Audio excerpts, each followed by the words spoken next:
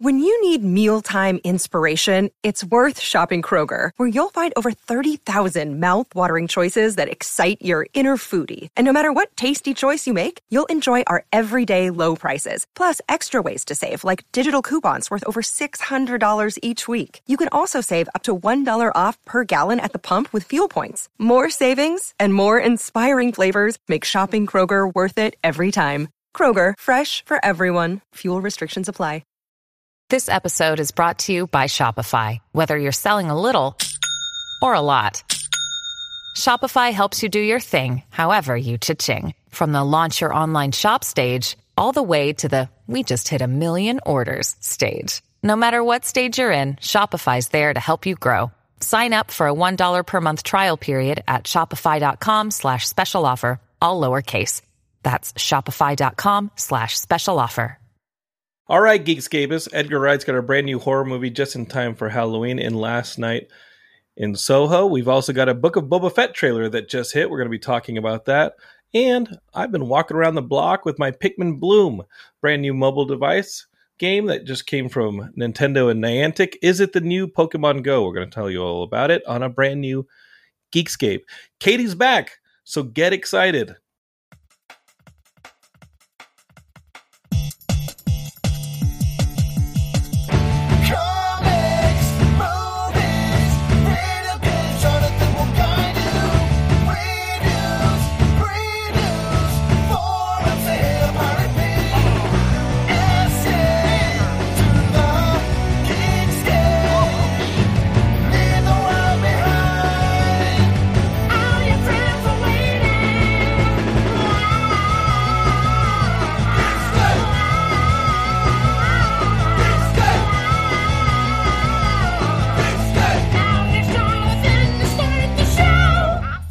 Hey, Geekscapists, I hope you've been well.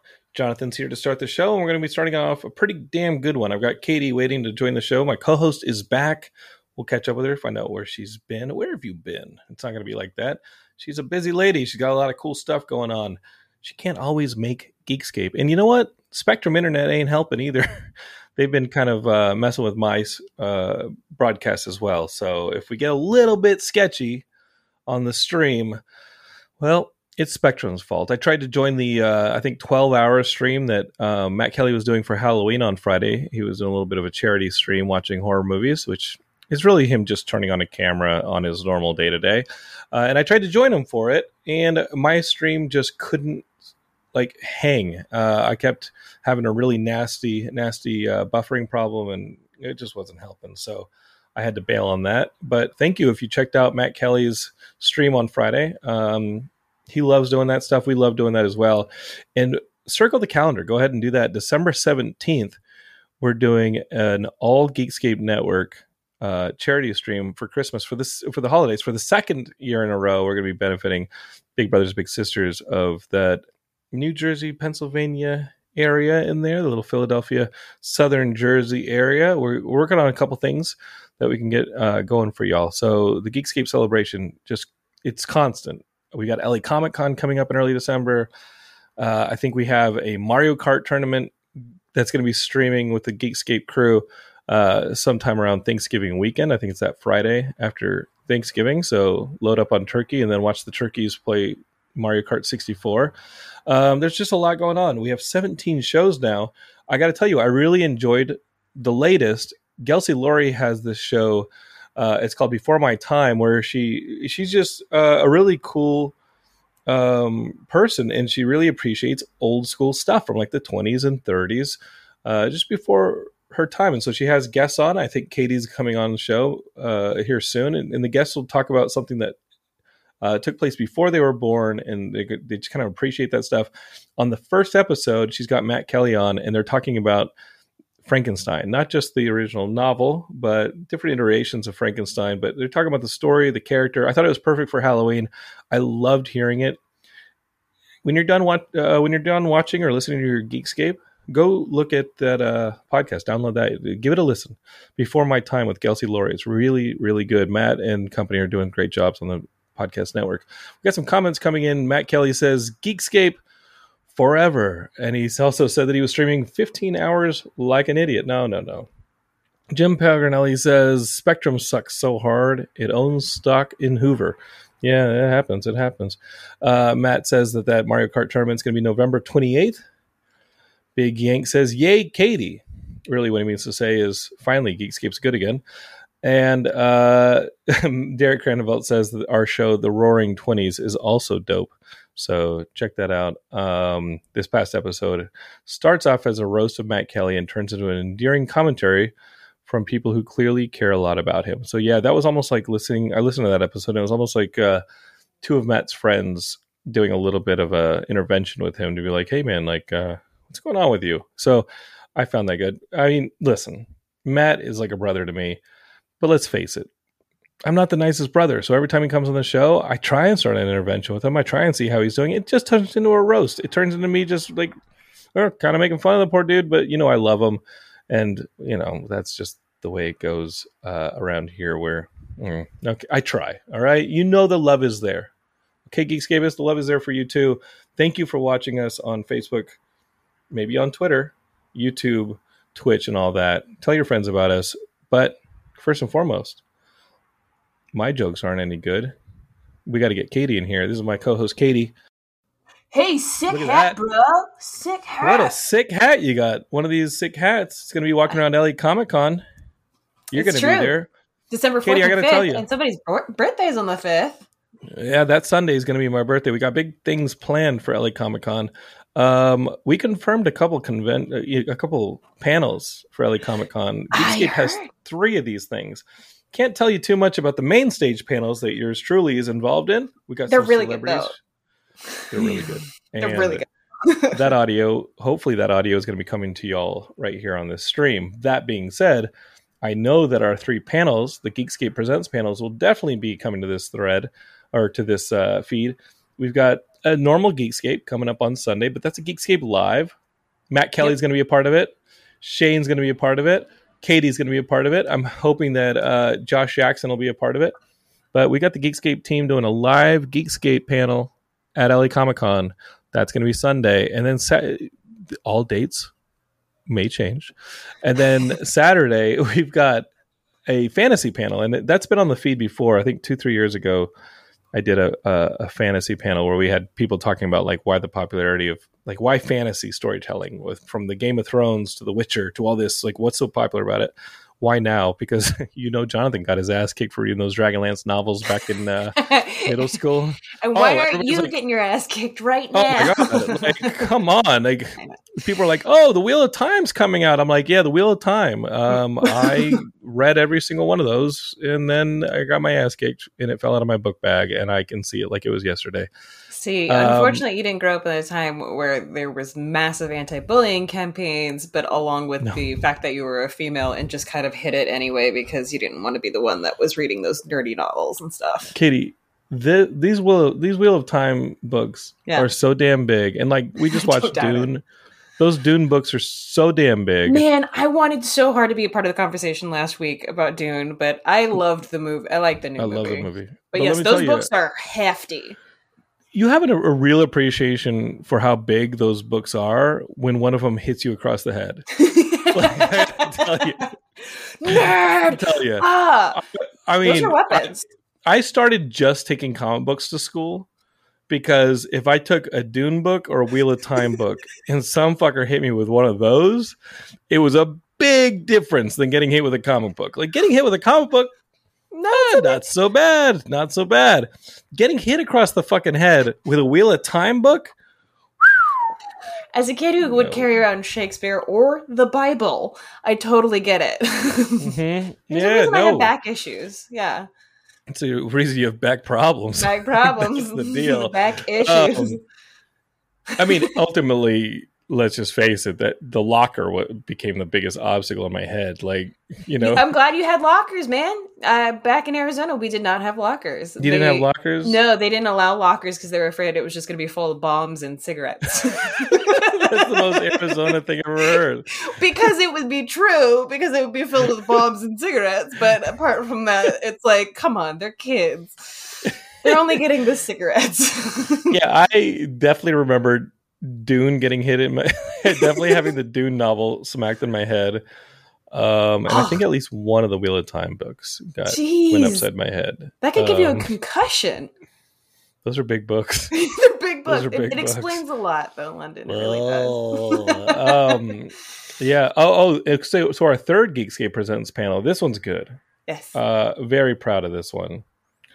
We're going to take those old Marvel Masterworks cards from the 90s. Remember those baseball cards that had the Marvel characters on them? And then they'd have random characters. Some of them were not great characters. A lot of them have not been adapted into the MCU. So we're going to have Matt Kelly there as the card master. He's going to have a cape. He's going to have a costume. He's going to have all these Marvel Masterworks cards with characters that have not been in the MCU.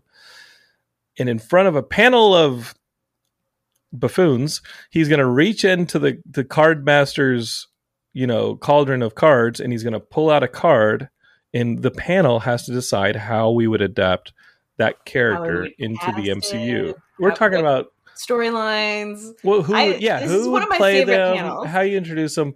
So, if you end up getting Longshot from the X-Men, whose character is basically his power is luck, and he throws knives. How are you going to adapt that into MCU and take it seriously? I mean, you already have Domino in Deadpool 2, and I think Deadpool is going to be the one character that is part of the MCU. Yeah, Deadpool. I think the Deadpool franchise is safe because it's meta. Yeah. The Deadpool franchise is Facebook? What? Well, Deadpool 3 is a part of the MCU. Yes. Because Deadpool breaks the fourth wall, Deadpool's going to exist in the MCU, and It's going to be a little bit of a bridge. So I would say that the characters like Juggernaut and Colossus and Domino, who are in Deadpool 2, they all get ushered into the MCU pretty seamlessly. There's another rumor I've heard, because we no longer have Stan Lee. Deadpool's going to be appearing in almost every MCU movie. He's going to be the Stan Lee cameo. The new Stan Lee. That's so interesting. Oh, that's... Yeah. And there was so many theories about Stan Lee just being an Eternal, just checking in on humanity or something, and that's why you see him in everything. And he's always, you see him Guardians 2 talking to a bunch of Watchers. Yeah. So technically speaking. Yeah, so that's a rumor. Geekscapists, take it for what it's worth, but I've heard that in the Hollywood circles that Deadpool is going to kind of take over the cameo job from Stan Lee on the MCU movies.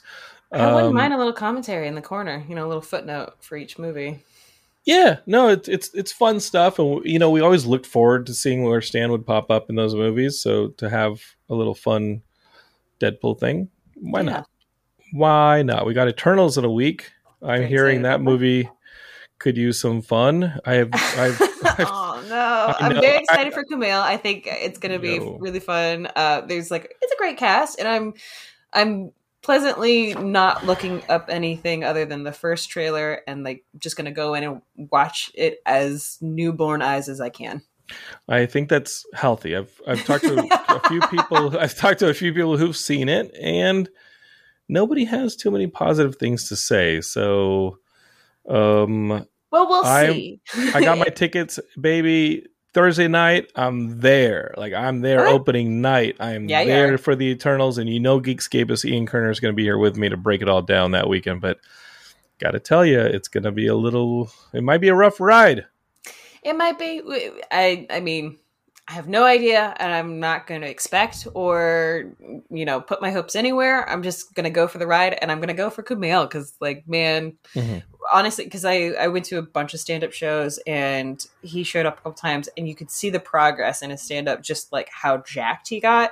And really? Was so weird showing up to a show and, seeing him hulked out and, from the guy he used to be, which was just any comic's body, which is just the beer gut, the sometimes I shower type of look that he would roll in with. And I'm impressed. He's somebody who, he's just somebody who's always kind of been in the LA comedy scene, and he's been in the nerd LA comedy scene, places like Nerd Melt and things like that. And I just don't think that I've never met anybody who has said a bad thing about Kumail, and I root for the whole cast. I obviously root for the director. I root for when I buy these Marvel tickets, I always want the Marvel movies to be good. Yeah. Sometimes they're better than the others, but you know what? I think about 12-year-old me, and I never thought I'd get an Eternals movie. And as an adult, I never thought I'd get an Eternals movie because there's never that definitive Eternals storyline you can point to and be like, oh, that would make a great film. But in its defense, up until 5 years before Guardians of the Galaxy, you never really had that core Guardian group that was put into the movies. So it wasn't even that great of a comic to begin with. Like it was not. It was. Yeah, Eternals and they did with that. But Eternals is some cosmic stuff. I think I got a spoiler for the end credit scene on freaking Instagram of all places. I hate it. A Brazilian geek site had like a screen grab, and I will tell you this: if that is a real spoiler, that's a game changer. And like a good game changer? Great game changer. So sit through the credits on Eternals. Because it's a more Marvel movie. I noticed. Yeah. If what I see is legit, if what I saw is the end credit scene, like this is the big stuff for where we're going with Phase 4 and probably Phase 5. Like it's like, y'all mean business over there, Marvel. Okay, I'm in. I mean, I believe it. It feels like they've been meaning business for a while now, and like everyone's just trying to catch up. And it's just like, no, they don't sit on their laurels. They go and go and go. That's kind of one of the things that I respect about that.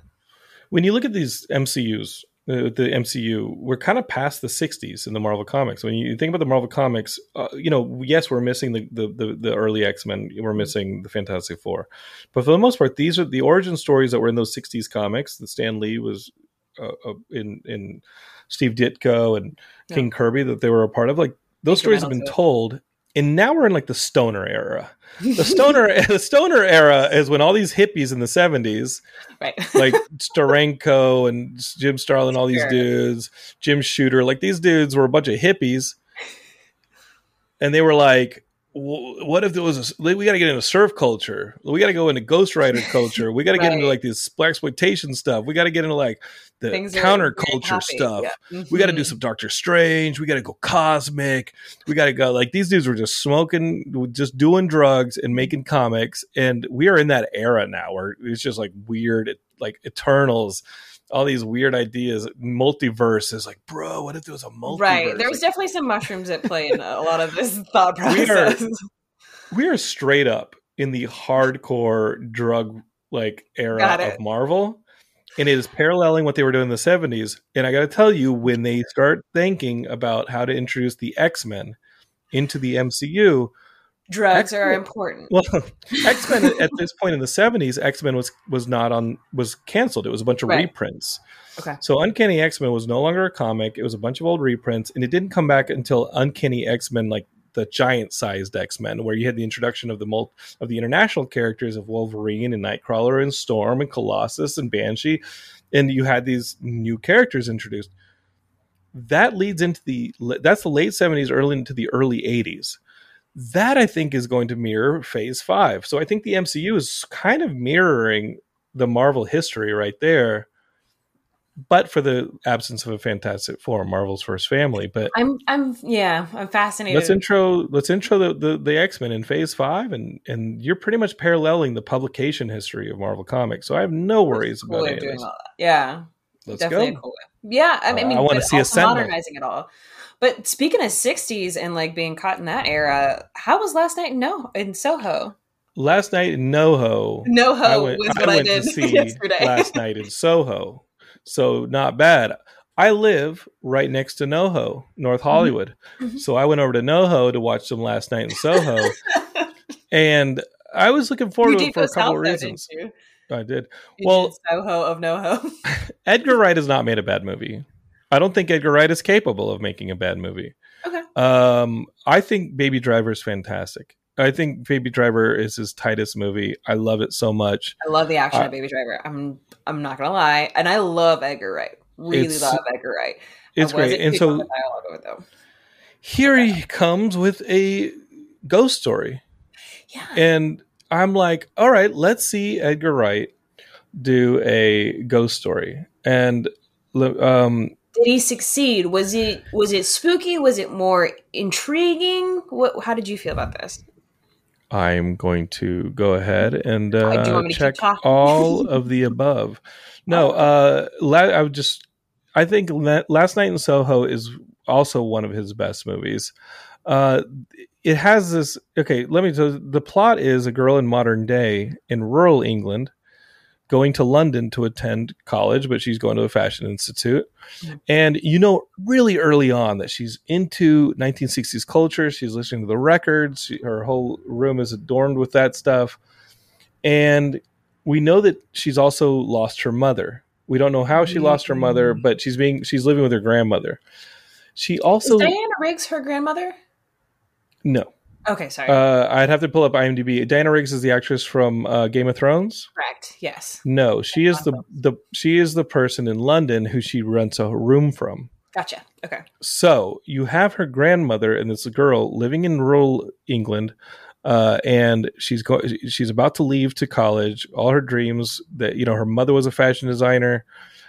Her mother died. Now she's kind of like, it's her dream, but she's also picking up where her mother left off. And you have the camera work from the beginning is just amazing. The music from the beginning is just amazing. Okay. This movie does not have a bad camera movement. It's fantastic. Ooh. Like Edgar Wright and his dance is fantastic. Mm-hmm. And he has these long takes, these one take masters. And there is a dance sequence with Anna Taylor-Joy. Did I say her name right? I believe so. And Matt Smith and this other actress, so basically the girl goes to London, but we know by that point that she can kind of see things, like she can see her mother's spirit in like the mirror and stuff. So she goes to the Fashion Institute. She's feeling kind of out of sorts. The history with her grandmother is that she sometimes gets overwhelmed, and she had a little bit of a breakdown earlier, and now she's in this Fashion Institute, and she can't deal with the students. That's some fun stuff. Like, it's fun. The students are obnoxious. So she rents a room, and she's renting this room. In her first night renting this room, she goes to sleep and she has a dream, and she's in the 60s, and she sees this other woman who's coming to London with the dreams of being a singer. And she runs in to this kind of questionable character who works at a nightclub, the Matt Smith character. Got it. And her dreams just slowly start to erode in bad ways over the course of these dreams that this main character is having. And I love it. I mean, just how deftly he's going from the present to the past, and the way he places the main character into these past dreams. And it seems like every time she passes a mirror, it's the other woman. But there's also a dance sequence in the middle of this movie that is a one take master. The camera's spinning around, and Matt Smith is dancing with the character in the past, but every time he hands her off screen and twirls her, the other girl, and they do these handoffs that are all part of the dance on and off camera that are so awesome. Just for the camera work, go see this movie. Do you think that's a composite, or do you think that's like done? You can see camera? That they did handoffs.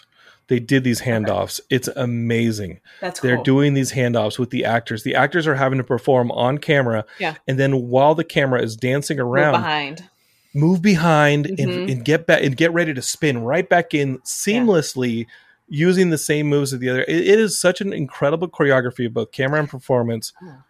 I was blown away by so much of this movie. The whole thing was great.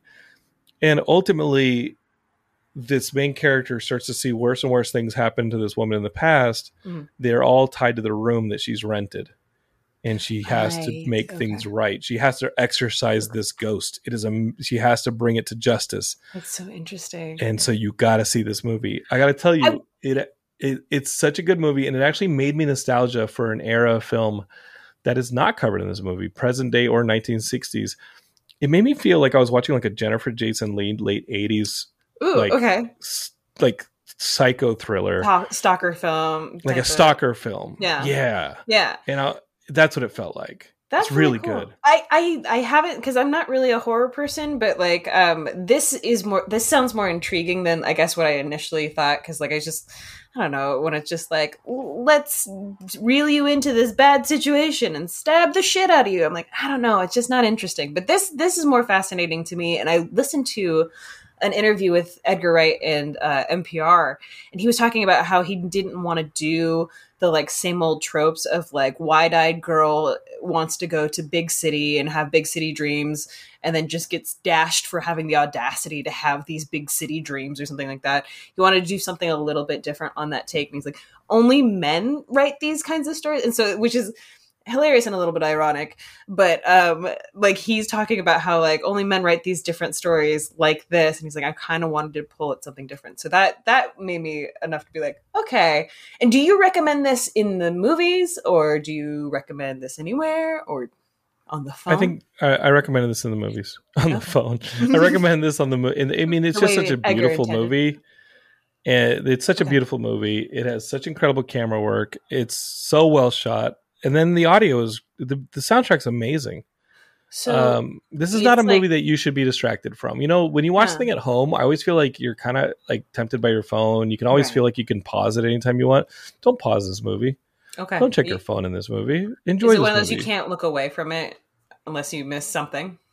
Yes, there are little hints. There are clues. It's a mystery movie. Cool. You want to find out what happened to this woman back in the 60s. It's you're part of it, and that's part of engaging with the main character is following along with that and looking for things as she looks along for things. And it's got surprises and twists. I love this movie. This is a really great movie. You're selling me on this. I'm ready. Go see it. Please go see it. This Dune, we've had some really good movies recently. I'm super stoked for it. Yeah. And I'm really sorry. I think some of the Geekscapists were not happy with my Dune coverage last week, and I don't. You know what? Like this, I don't know what to tell you. I thought the movie was note perfect. Here's the thing. I understand people found it slow. They laborious, but it felt like it was an already lived in world that I was dropping into the story without having too much prior. Like I saw the original movie. I don't remember a thing from it, but this felt like a nice introduction to a much wider, bigger story. And I am excited for the next one. I'm bummed that it's going to take so long for that movie to release. Like that is one thing here.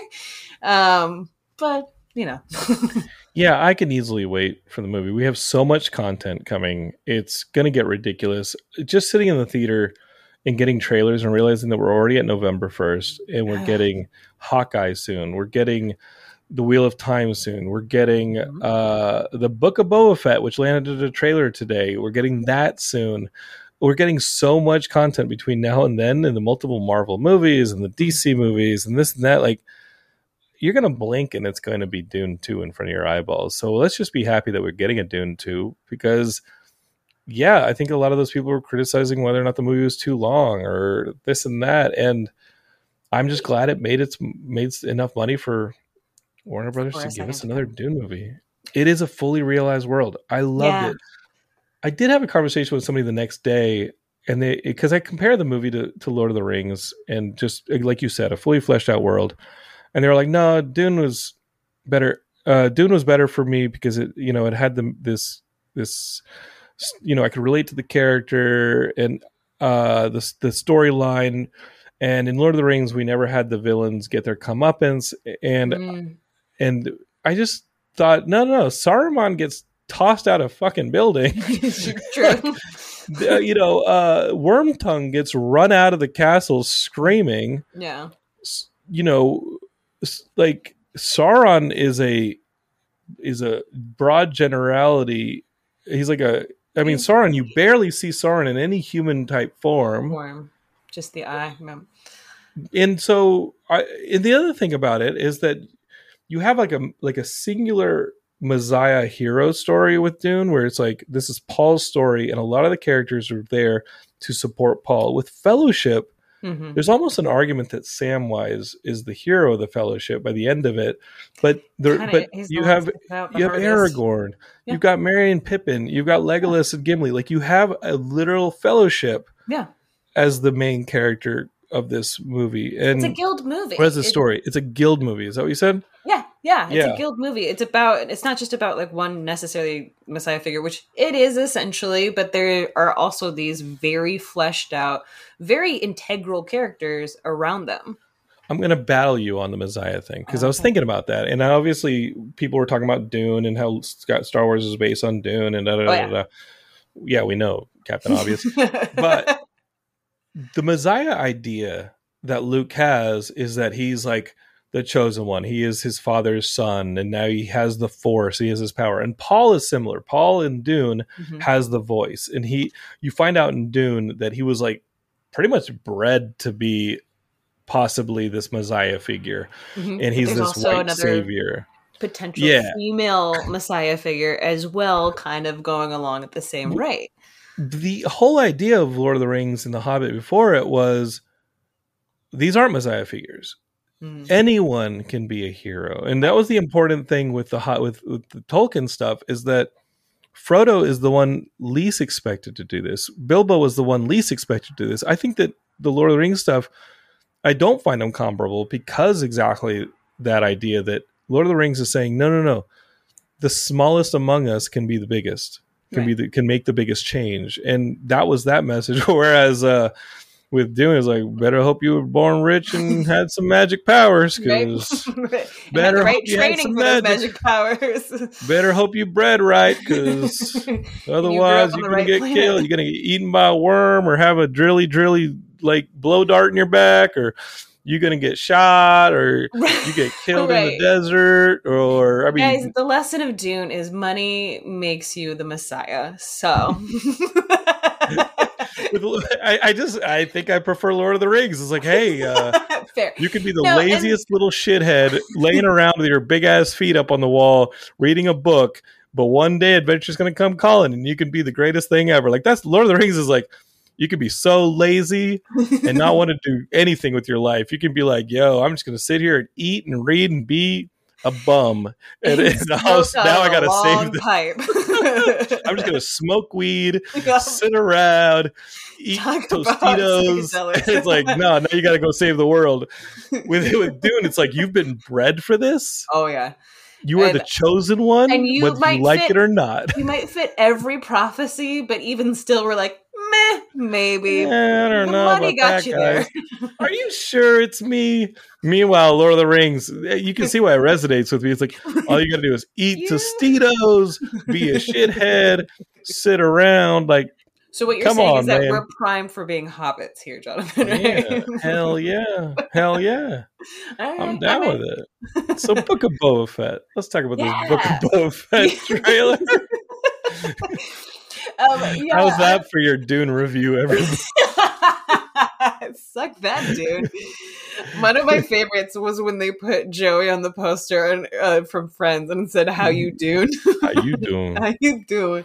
How you doing?" The Boba Fett trailer just released today. I was very excited about this. I know my fiance is kind of skeptical.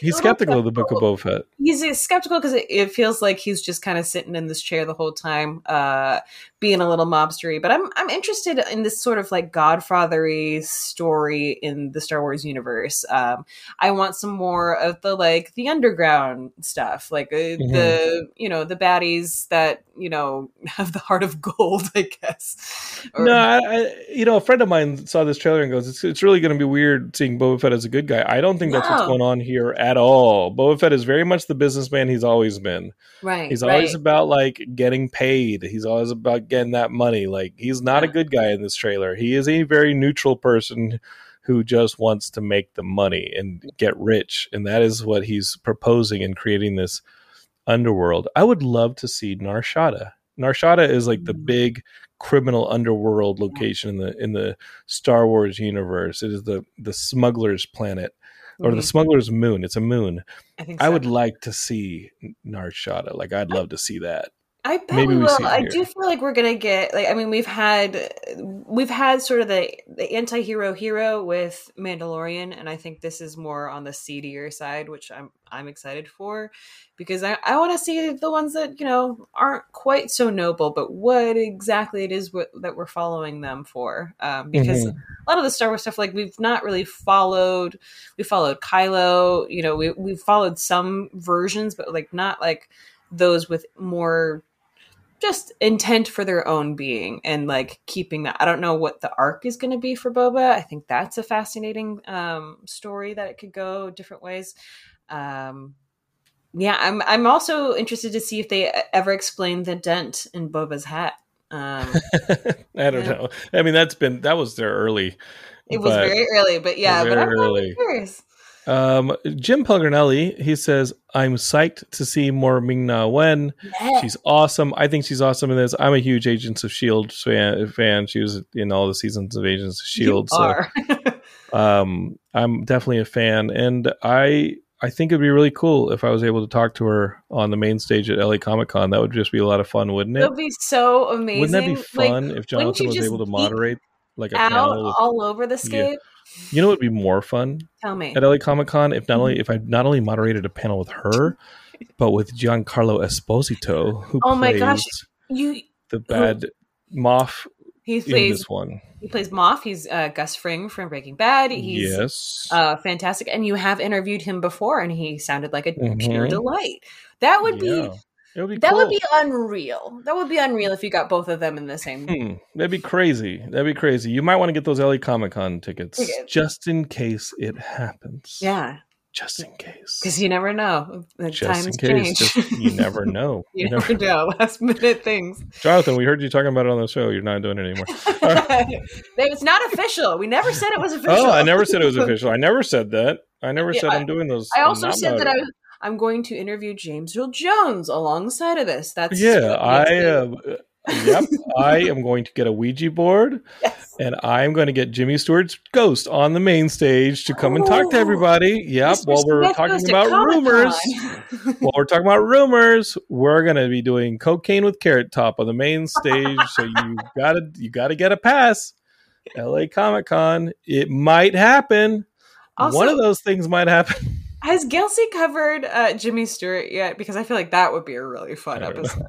Anyway. I don't know. The only way y'all gotta subscribe to the Before My Time podcast. Gelsey's it's a great podcast. Yeah. I was like, I don't know if I'm interested in all this old timey wimey stuff, and then she and Matt started talking about Frankenstein, and all this knowledge started coming out. I was like, oh, I'm down. I'm down with learning all this stuff. There you go. This is good stuff. Yeah. So we got this Book of Boba Fett trailer. I got to tell you, I'm intrigued. I'm excited to see Robert Rodriguez at the helm of these things. Yeah. I love this corner of the Mandalorian universe, which I'm calling it now because that's my classic Star Wars. It feels like classic Star Wars. And, I love that Bryce Dallas Howard is coming back to direct some more. Like, I love that she's part of this universe directing things, and I think she's done a fantastic job so far. So I do too. I think that the episode she did in season 1 of Mandalorian, I was like, okay. The one she did in season 2, I was like, she's good. She's good to go. She's good to go. She's okay in my Star Wars book. I love Bryce Dallas Howard. I think she's a fantastic actress. I think she's a really good director. Fantastic. And you know what? She comes from good stock in the directing world. It's shocking, but yeah, good for her. Yeah, but took some of that. I don't mind it when someone has comes from, I mean, let's just be honest. Like with a dad like Ron Howard, she had advantages. I don't mind it when people had advantages and they step up and they're able to justify them. And obviously she's a woman, and female directors are something that I will always champion. So Bryce Dallas Howard, I love the fact that she's really, really talented. And it's, because when I see somebody who gets there from advantage because of their family and they're terrible and they just keep working, I'm like, oh no. It's hard for all of us just swinging our way through the whole business. It's just like, oh really? Okay, and you're still working? I could never get away with that. You're never going to get away with it. So Book of Boba Fett, that one lands December 29th. So again, like I said, we are going to not be wanting for content. Yeah. I think we're going to be okay. I think we're going to be a little bit spoiled the next couple of months. We'll be very spoiled. So I got to tell you, I've been playing a brand new game.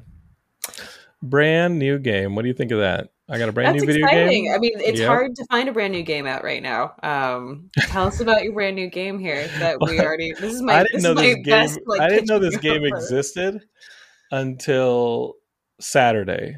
I didn't know this game existed till today. I don't think you knew this game existed, and the franchise has been out since 2001, Katie. So I'm very disappointed in you. But I'm talking, of course, about my good old friends. I'm wearing a T-shirt with them on it.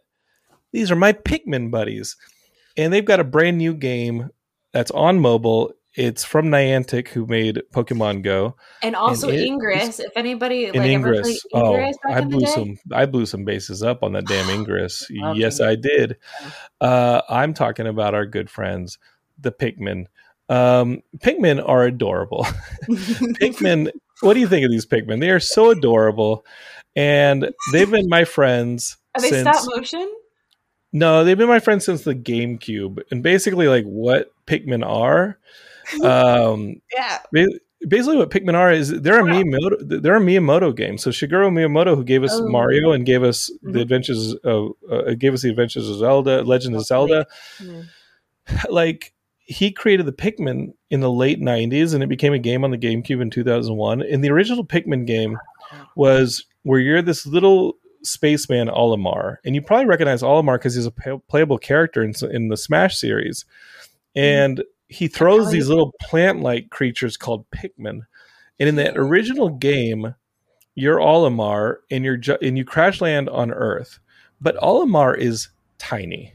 And the thing about Olimar is he's very, very small. And he actually crash lands, and his spaceship is like blown to bits, and you have to collect all the pieces and repair the spaceship. And the way he does it is he recruits these plant-like creatures called Pikmin. And it's a little bit of like a puzzle game at the same time that it's a little bit of a live action strategy game. You go to a planet, your spaceship blows up, and then you go to Earth. The locals. Okay, you go to Earth. You're on Earth. And there's foreign entities called the Pikmin, and you enslave them to ship they love you. So the thing is, Miyamoto based this game on his love of gardening.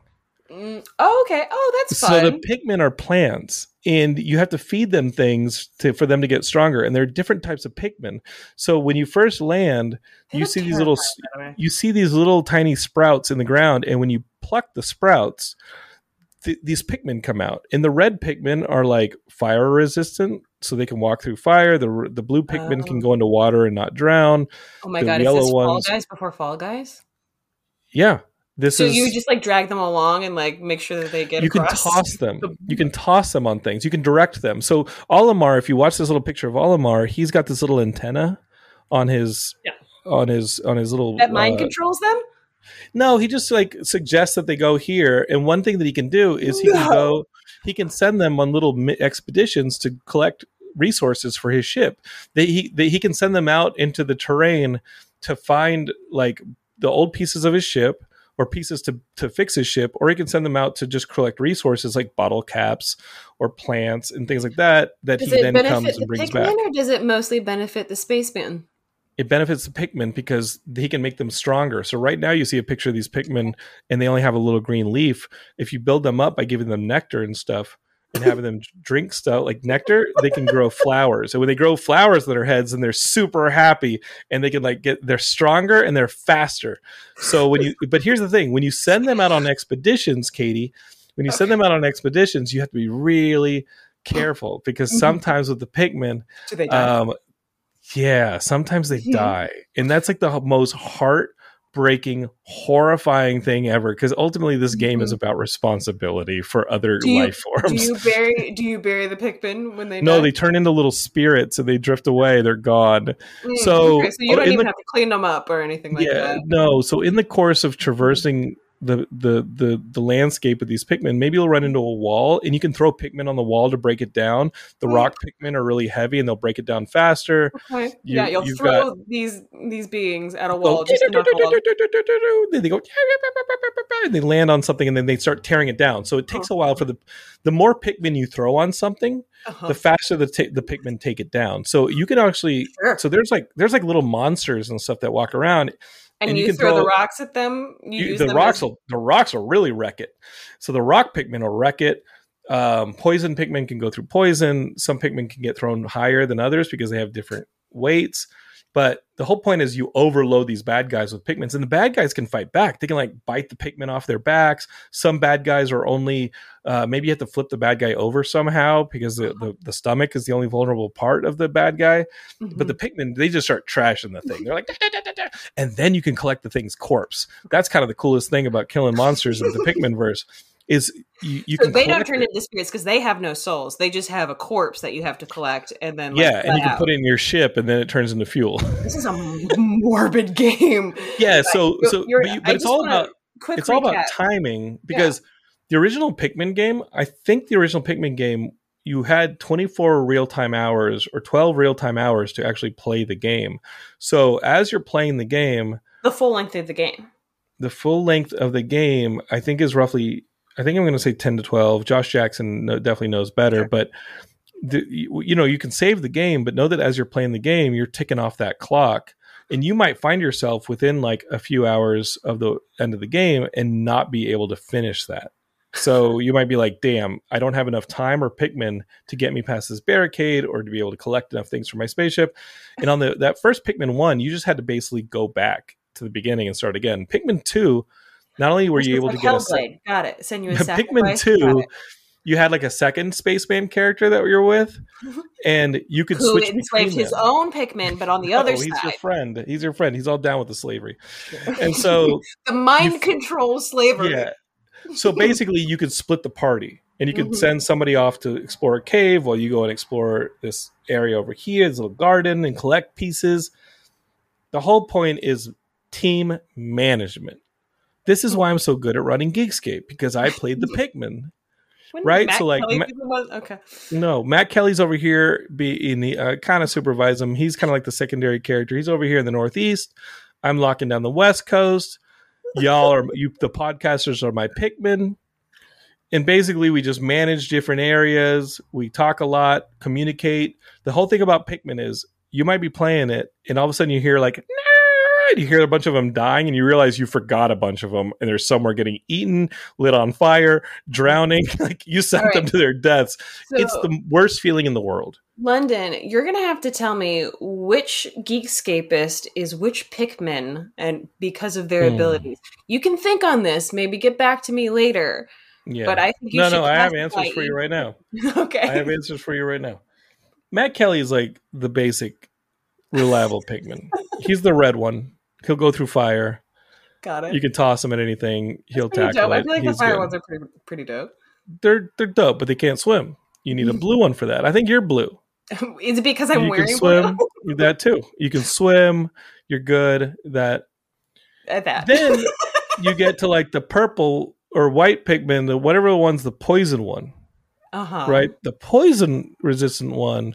That's Shane O'Hare. He's had enough toxic stuff in his body that he's poison resistant. That's the poison Pikmin. He can go through noxious gas and stuff like that. You've also got the yellow Pikmin, electricity resistant. I think for that one, that's Big Yanks. He's always online, so he's got something with digital. The rock Pikmin that is really good for breaking down walls and throwing at things that are heavy. You smash them. Let me think. The rock one... that's Frank Sanders in Long Island. If you look at his Instagram, he's always lifting big rocks. He's always working on his strength, this and that. That's a rock Pikmin right there. So yes, his was the only one that was like a physical ability, and everybody else was just kind of a personality trait. Katie, it's fucking Geekscape. Like if we were judged by our physical abilities, we'd all be screwed.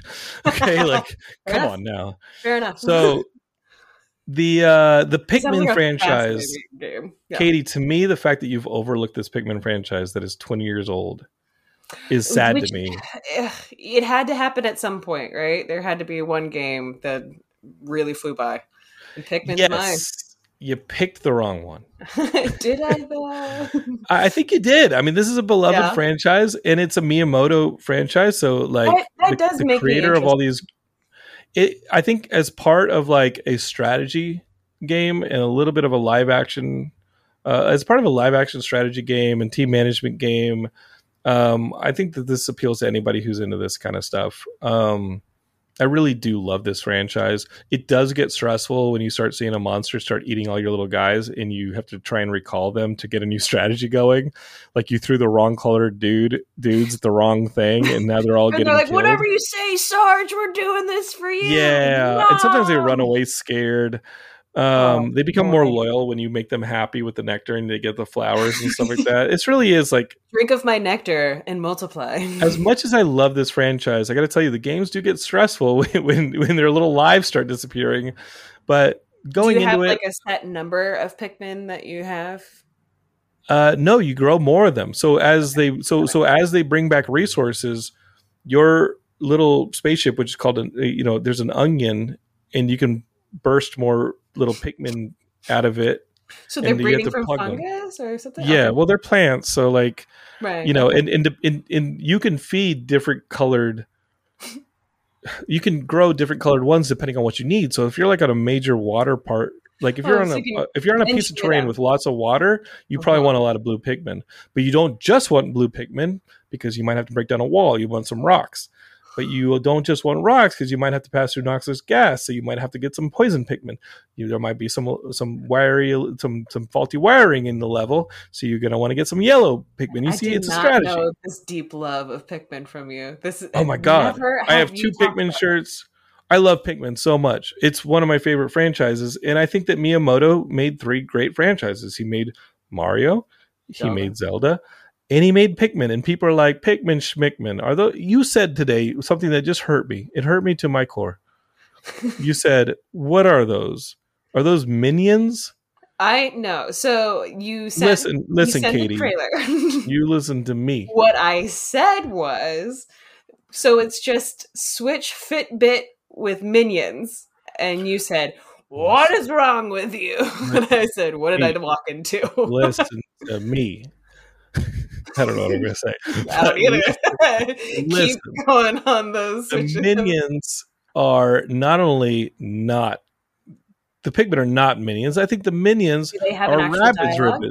I think the minions are Rabbid ripoffs. I don't even think minions are an original idea. Do you remember the raving Rabbids, those little game characters? Oh, yeah. Like, the minions are totally freaking ripoffs of the Rabid Rabbids. Yeah. The Rabbids. So let's not even act like the minions is an original idea.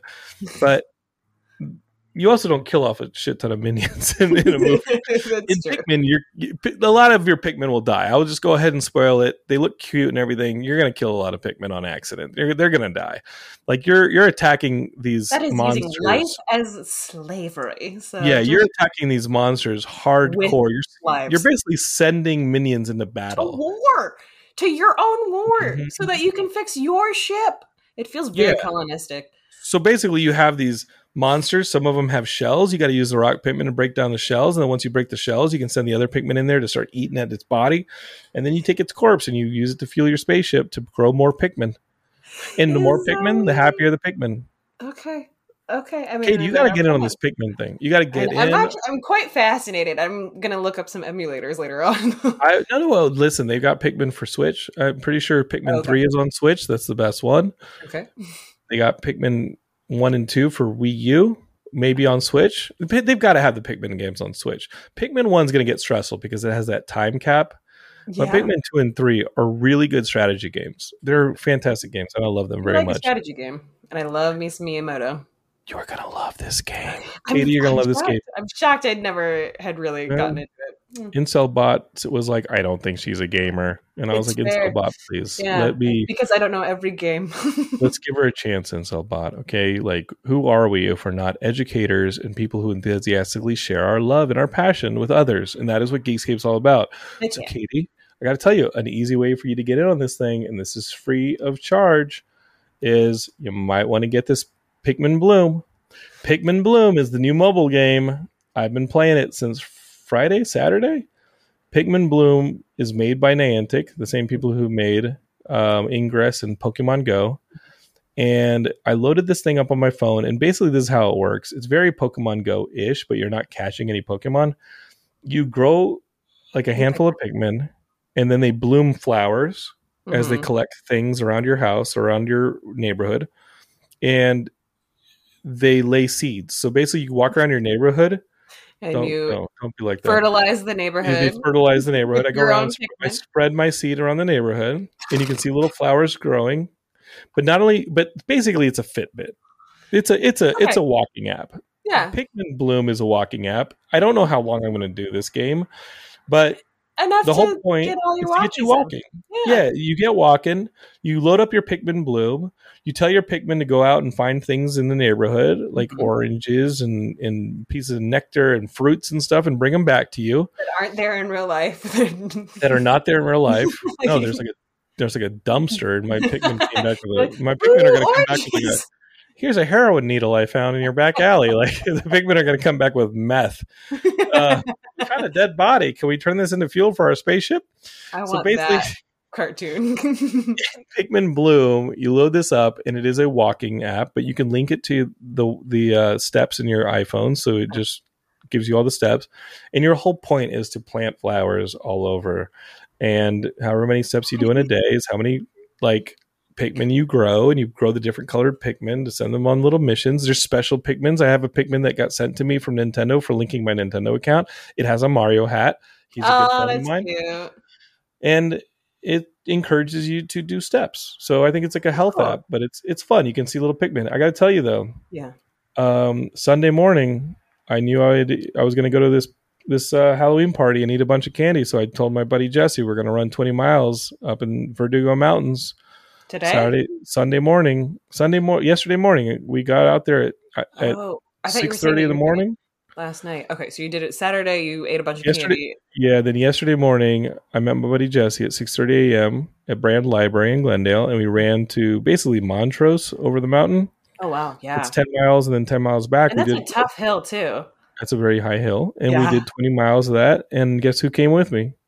The Pikmin fertilizing the land. There's a little strip of flowers over that hill now. I did that. And my Pikmin does it show you where other people have Pikmined the land? But the game's only been out since Friday, so there's not a whole lot of flowers anywhere.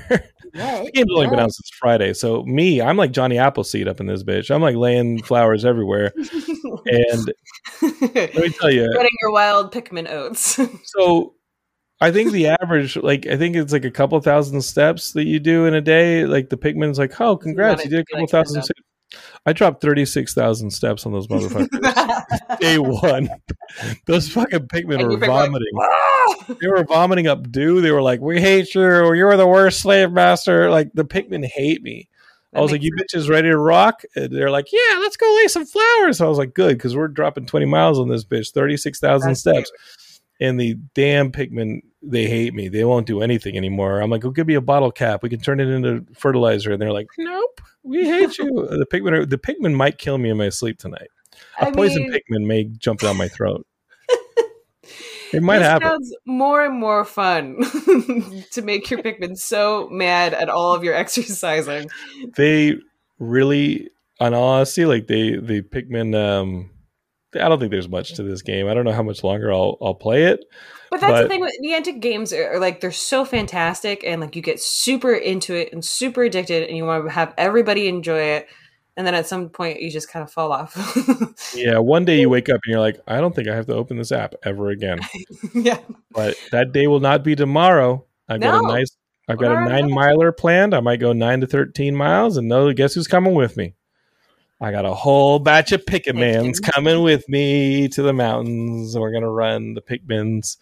I don't know if that's what Niantic planned, but it's what they got. So, are you ever going to do a design with your Pikmin? No, I don't do that. Oh. Where you draw a dick or something with it? Well, obviously. I had a friend do that with a Strava.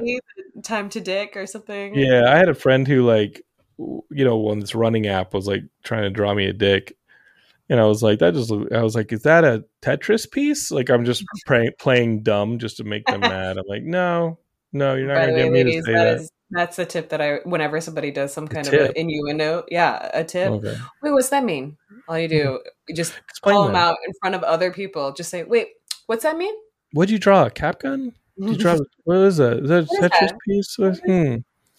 Is that a hammer? I don't know what you drew. Can you explain that to me? Yeah. Yours must look different. I think. It's shorter, weird. probably. Gross. So that's what I've been playing, Katie. The Pikmin. That's awesome. You gonna go play Pikmin now? You gonna go get a Pikmin for the Switch? I'm likely gonna finish up some Metroid Dread. I'm on the last boss, and I've been ragefully enjoying it. I think explain yourself. Explain yourself with the ragefully enjoying it. Because I'm a bit of a meathead, and I will do the same thing over and over and over again, and not learn anything until I'm like, oh wait, I just got to do this. And the amount of kill screens I have seen in this game have made me call it words that I only reserve. Explain yourself. I talked about this game last week on the show, and I said that it stressed me out for a long time. It stressed me out for a while because you're getting hunted by these Emmy robots. They're these mindless. Never have I been like, I don't want an Emmy. Yeah, they're like Terminator robots in portions of the levels that they kind of like they. It's like they have a section that's sort of like Alien-esque where they can go through the vents and things, and like it's like that's their it's an but Emmy they hunt section. you. And they hunt you. And I didn't realize that these sections, like you don't fight them. And yes, apparently, as London has told me beforehand, there are many times where they say don't fight the Emmy. But there's a lot of dialogue that I'm not gonna lie. Sometimes you're just jumping into the dialogue. That's story. That's not character. Not all of it. Like I like when I don't know, when Robot Dude is like giving me updates on where I am, I'm like, Katie, you are on this planet. No, but like now that I've gotten to the end and I've seen this like last monologue, I was like, I should have read some more of those. Okay, so Geekscape there are portions of each world and each part of this world in this like, you know, it's a Metroid game. There's a giant map, and there are portions of this map where the zones are. I thought it was going to be. It's awesome. I love how big this game is. Maybe I won't always love how big this game is as I'm going back and picking up more missiles and stuff like that. Yeah. But there are sections of these that are being patrolled by these robots called Emmys, and they cannot be killed easily. There's very specific ways to kill them. There's like one way to kill them. There's like only one thing that can kill them. And you have to build up. And you have to go get that from a different mini boss. Mm-hmm. And the game basically tells you multiple times you are too weak to fight them. You can only run and hide. Don't try. Just avoid them. Yeah. And I read those things, but like the first time I met one, I was like, "What am I doing wrong? Well, how can I not kill this?" The game has told you multiple times at that point, "Do not try and fight them. Just run and hide." And Katie's like, "I'm getting I have to look up the instructions. Am I hitting the wrong button?" And Jonathan's just crapping his pants and running. I've got like Messiah figure in my video games. I'm like, no, I'm the one that could take them on, and no, it's just kill screen. But so you do learn. You have to, otherwise it's just super frustrating. But you do learn along the way, like the different ways in order to try to avoid. But London actually imparted some Buddhist knowledge on me that I should have known way earlier. But because I would get frustrated too, because you just constantly get killed by these things when they catch you. And I finally said, you know what? Like each of these sections is a puzzle, and getting around that thing and hiding from that thing and circumventing it is part of the puzzle. And when you just accept that these things are going to kill you a few times while you figure out that portion of the stage, like you're just going to die a few times, and then you're going to get around it. I do think you're a little early on in the game, though. I will put that out there because at a certain point, I'm just saying that there are points when you hide and it doesn't do shit.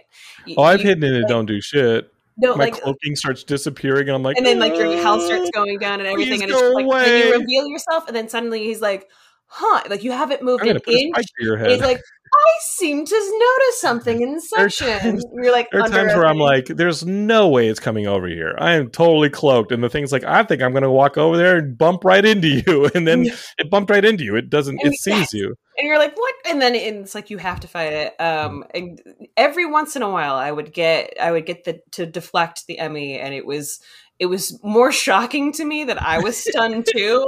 And I was like, run, go, get out. Yeah, supposedly you can deflect it. I haven't even tried. I just try and avoid the thing. When I start seeing that little red dot showing up on my map, I'm like, run or die. It's also been a minute since I've played on the Switch, and I couldn't remember where the X button was, which is just the bane of console existence because I forgot that it's at the top, and I'm thinking Xbox controller is at the bottom, and I just kept hitting the wrong button the whole time. I just think uppercut with those things because Samus literally does an uppercut with that move, and so I just remember up or cut.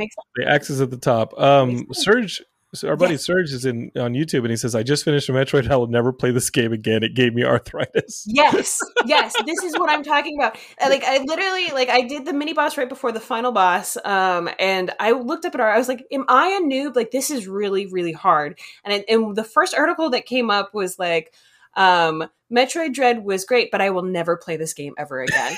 I'm like, at that point, there should be some difficulty settings because I do want to enjoy this and go back through with all my abilities and stuff, but it won't happen.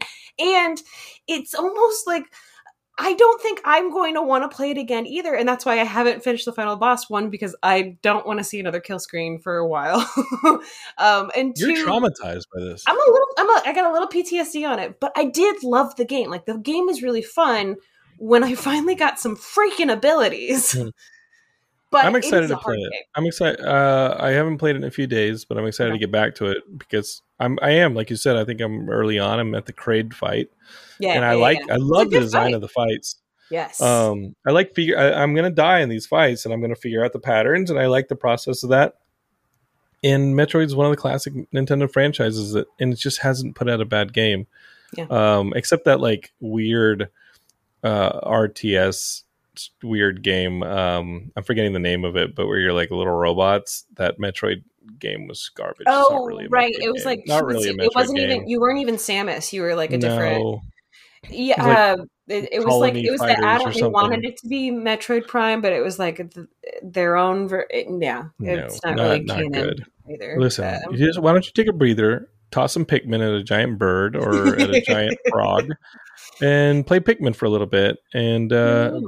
You want to enjoy, if you don't enjoy kill screens, you do not want a bunch of little lives on your hands because the second you start hearing those Pikmin death cries, do they actually cry? They go when they die, and then when a flamethrower opens up, or when they all fall into the water at once, they die in mass, and it is traumatizing. This is morbid. All right, it's up to you guys. Comment below whether Metroid Dread is more morbid than Pikmin. I don't know. I feel like Pikmin's more morbid. This is your TikTok? What is this? Just drop them comments. Trying to get that interaction, bro. Smash that subscribe button. Listen, I don't care what they think.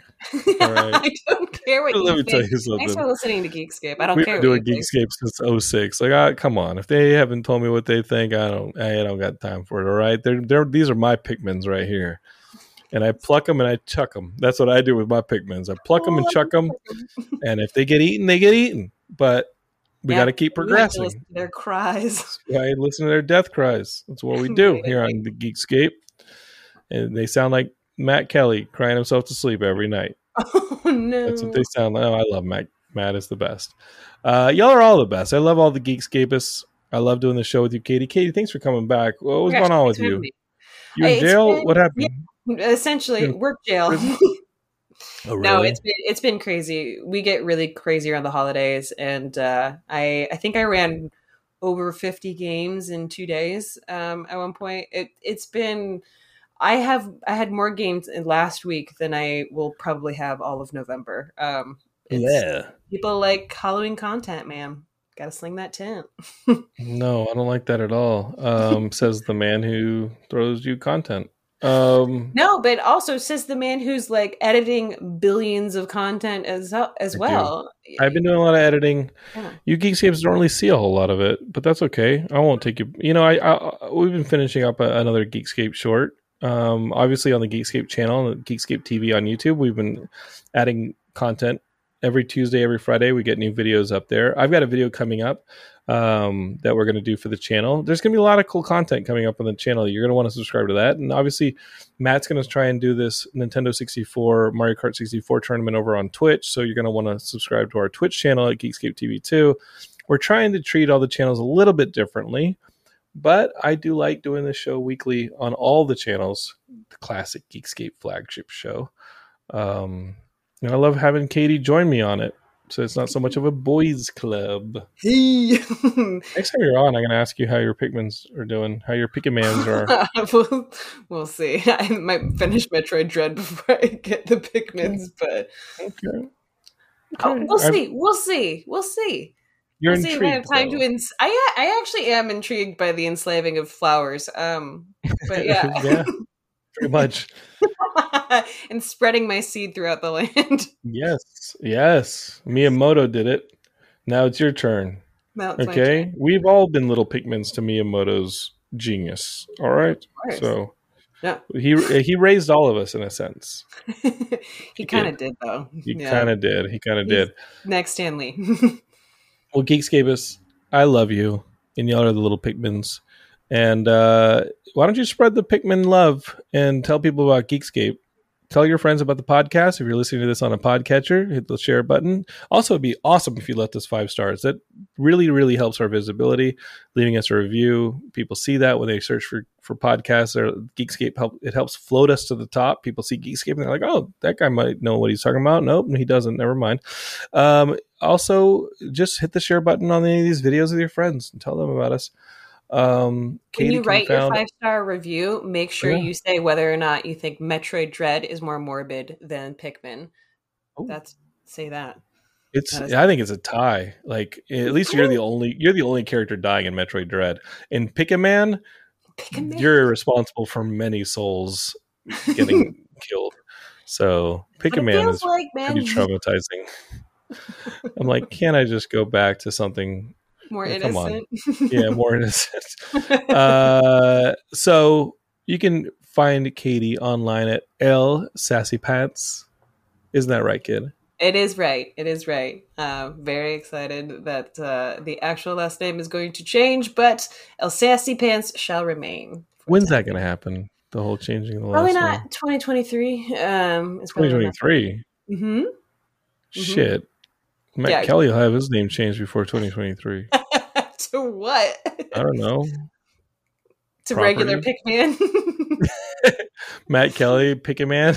He's going to call himself Picky Man. Katie is L Sassy Pants online. You can find her. And I'm at Jonathan London on a few things. But really what you want to search for is Geekscape. Search for Geekscape. You'll find us. Befriend us. Listen to all our podcasts and all that. If you have any questions, email me.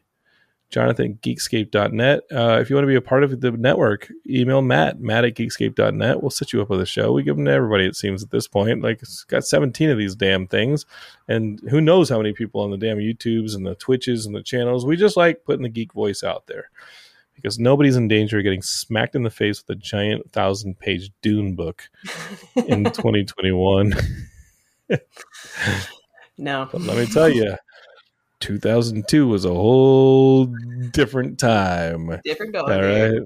1992. 1992 was a whole different ball game. Different than that, yeah. Whole different. 1992. It's like, what's this in your bag? A Dune book? What's this on your face? A Dune book? Smack. All right. Nerds, geeks, brethren, countrymen, we love you. Geekscape forever. Till next week, we're going to have an Eternals review for you. Over and out. You're listening to the Geekscape Network.